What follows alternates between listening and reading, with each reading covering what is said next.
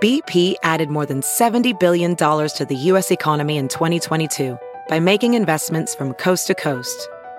Investments like building charging hubs for fleets of electric buses in California and starting up new infrastructure in the Gulf of Mexico. It's and, not or. See what doing both means for energy nationwide at bp.com/investing in America.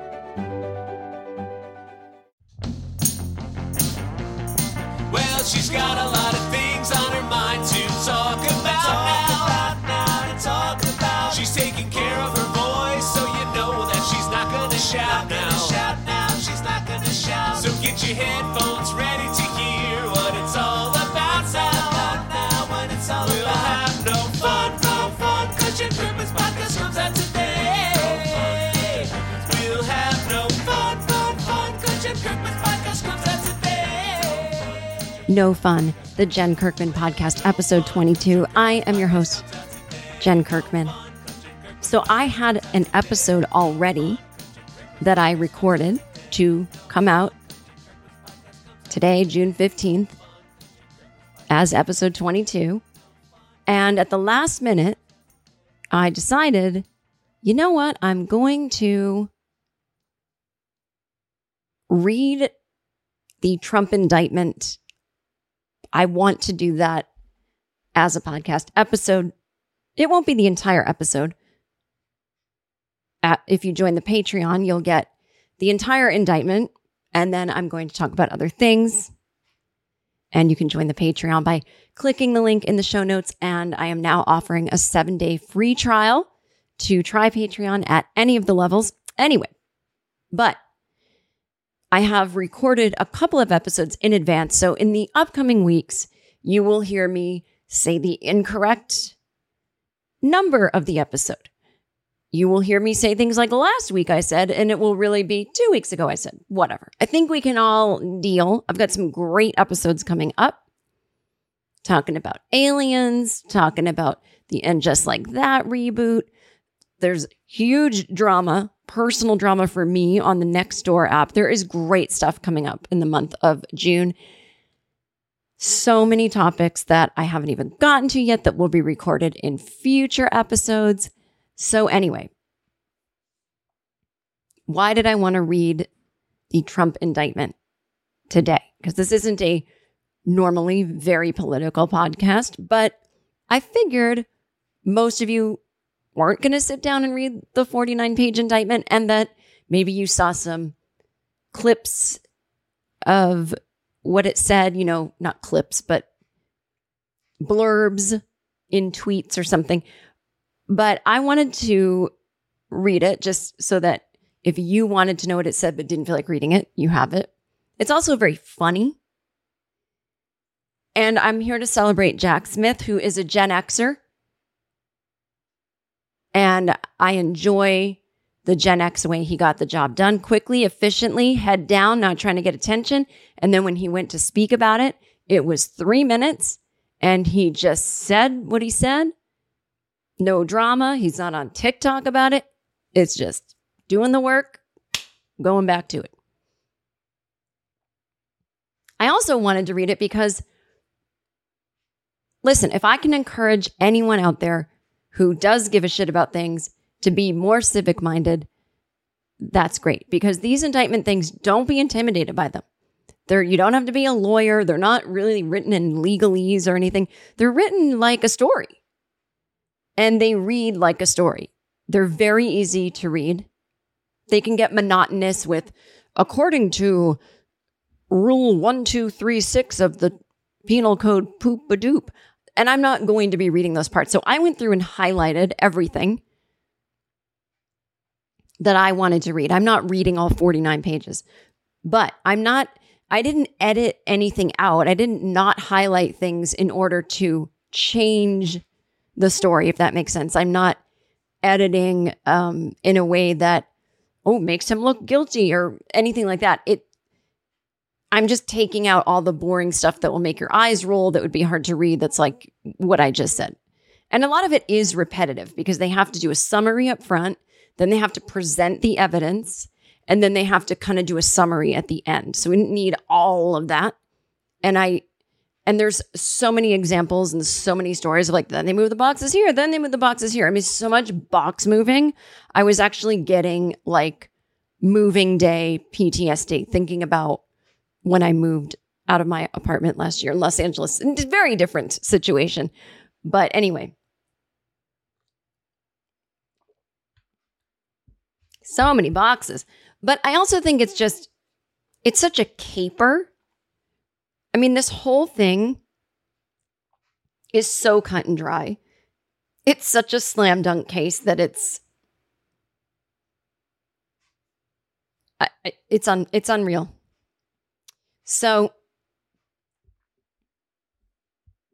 I will begin reading it. I will not do this entire thing on the free version of the podcast. So to hear all of it, you'll have to go to the Patreon. So let us begin.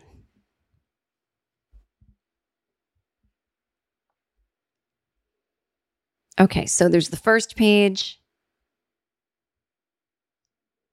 It says indictment, introduction. I'll skip some of it. You know, he was the president. Okay. Over the course of his presidency, Trump gathered. Now, this is written by Jack Smith, by the way.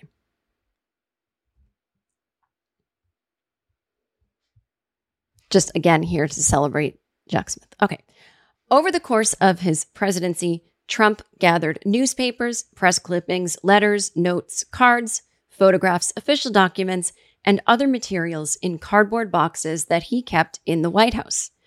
Among the materials Trump stored in his boxes were hundreds of classified documents.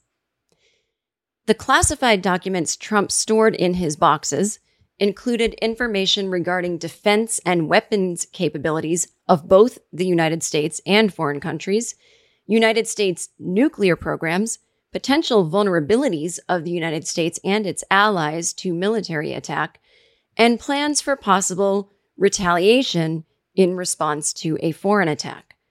The unauthorized disclosure of these classified documents could put at risk the national security of the United States, foreign relations, the safety of the United States military and human sources, and the continued viability of sensitive intelligence collection methods. I'll be also inserting my commentary here and there, but that hasn't happened yet. Just in case, you're wondering, my God, she's really just going to read? Yes and no. At 12 p.m. on January 20th, 2021, Trump ceased to be president. As he departed the White House, Trump caused scores of boxes, many of which contained classified documents, to be transported to the Mar-a-Lago Club in Palm Beach, Florida, where he maintained his residence. Trump was not authorized to possess or retain those classified documents. The Mar-a-Lago Club was an active social club, which between January 2021 and August 2022 hosted events for tens of thousands of members and guests. After Trump's presidency, the Mar-a-Lago Club was not an authorized location for the storage, possession, review, display, or discussion of classified documents. Nonetheless, Trump stored his boxes containing classified documents in various locations at the Mar-a-Lago Club, including in a bathroom, a ballroom, a shower, an office space, his bedroom, and a storage room. This is what I love because we all know these details and we just kind of don't think about them because they're in our heads. But when you see it in writing, it's so absurd. It's almost like why a therapist tells you to journal. When you see your thoughts on the page, it resonates so differently than when you keep them in your head and you get used to them being in there. We can normalize all of this if we just keep the information that we know about Trump and all of the things he did. If we just keep it in our heads and we see it on paper, written like, a 10-year-old could read this and comprehend it. It's unreal. and should never be normalized. And I just love, all indictments are kind of written this way, but I just love the simple, I swear to God, there's a Gen X vibe to the way this is written. Does that make sense? There's this little, can you believe this shit vibe to it. I'm reading into that, but whatever, let me. Okay, on 2 occasions in 2021, Trump showed classified documents to others as follows. A, in July 2021, at Trump National Golf Club in Bedminster, New Jersey, the Bedminster Club, during an audio recorded meeting with a writer, a publisher, and 2 members of his staff, none of whom possessed a security clearance, Trump showed and described a, quote, plan of attack that Trump said was prepared for him by the Department of Defense and a senior military official. Trump told the individuals that the plan was highly confidential and secret. Trump also said, as president, I could have declassified it, and now I can't, but this is still a secret. B, in August or September 2021 at the Bedminster Club, Trump showed a representative of his political action committee who did not possess a security clearance, a classified map related to a military operation, and told the representative that he should not be showing it to the representative and that the representative should not get too close. That's my favorite part. This is highly, highly illegal what I'm doing. It gets more illegal the closer you get to the document. So if you stand Trump is all confused. He's confusing the COVID regulations with showing people classified documents. I thought it was 6 feet away, just as long as it's 6 feet away. No, that's social distancing. That's for something different. Okay. On March 30th, 2022, the FBI opened a criminal investigation into the unlawful retention of classified documents at the Mar-a-Lago Club. Oh, it makes me absolutely crazy that it took 1 year and 2 months for the FBI to do this. It makes me absolutely crazy. A federal grand jury investigation began the next month. The grand jury issued a subpoena requiring Trump to turn over all documents with the classified markings. Trump endeavored to obstruct the FBI and grand jury investigations and conceal his continued retention of classified documents by doing, among other things, A, suggesting that his attorney falsely represent to the FBI and grand jury that Trump did not have any documents called for by the grand jury subpoena. B, directing defendant Waltine Nada to move boxes of documents to conceal them from Trump's attorney, the FBI, and the grand jury. C, suggesting that his attorney hide or destroy documents called for by the grand jury subpoena. Providing to the FBI and grand jury just some of the documents called for by the grand jury subpoena while claiming that he was cooperating fully, and E, causing a certification to be submitted to the FBI and grand jury falsely representing that all documents called for by the grand jury subpoena had been produced, while knowing that, in fact, not all such documents had been produced. So this is what is the basis of the charges that he's facing. So for all of you who have people saying, oh, did Joe Biden have documents at his place and Mike Pence? And yes. Every president might accidentally have packed up some things or had their people pack up some things. And then once discovered, immediately returned. This is, again, the classic case of you might not be facing such serious charges if you had just cooperated and not tried to conceal it. But at this point, the amount of documents he had, dozens and dozens of boxes. I don't know, 100 or something. That is not a mistake. There wasn't other things in them. It was all classified and top secret. And so it still would have been pretty serious. But in other words, Martha Stewart didn't come clean to James Comey. That's why he said he had to, arrest her, send her to jail. If she had admitted it, her insider trading, he said it would have been a lot less of a punishment.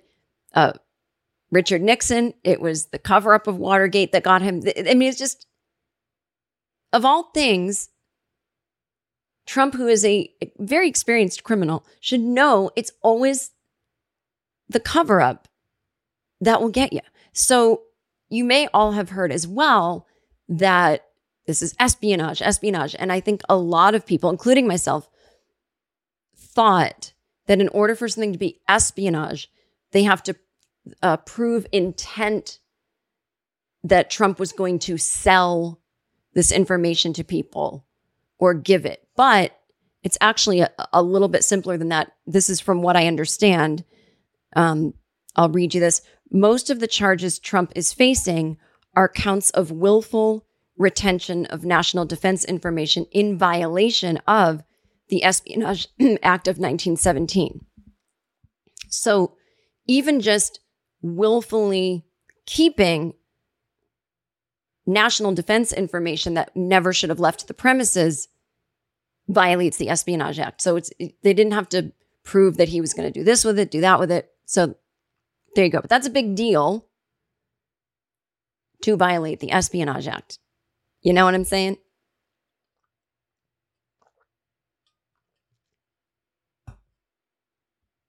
The penalty for committing espionage is they could hang you. I mean, that's on the books. Just ask Benedict Arnold. I don't think they're going to hang Trump, however. And I'm not saying they should. I'm just telling you what's on the damn books. Okay. So, as a result of Trump's retention of classified documents after his presidency and refusal to return them, hundreds of classified documents were not recovered by the United States government until 2022 as follows.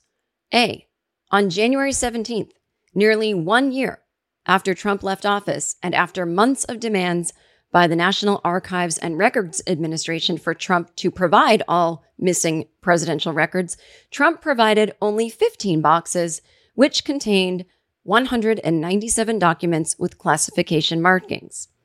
B, on June 3rd, in response to a grand jury subpoena demanding the production of all documents with classification markings, Trump's attorney provided to the FBI 38 more documents with classification markings.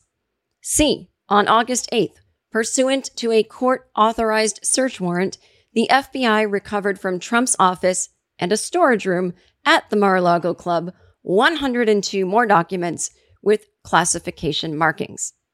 You know what I'm enjoying is that because this is, a governmental detailed document, this, court indictment, it's all fancy and above board. They can't just say Mar-a-Lago the way we just say it. Again, we normalize it. Mar-a-Lago, we say it as though that's just another government building. The Mar-a-Lago Club, again, is one of those things where Jack Smith has to write it because that's what it's called. But I swear there's this, can you believe this shit? Like I said before, in just saying what it is. It's a club. It's a club, a social club. Ugh.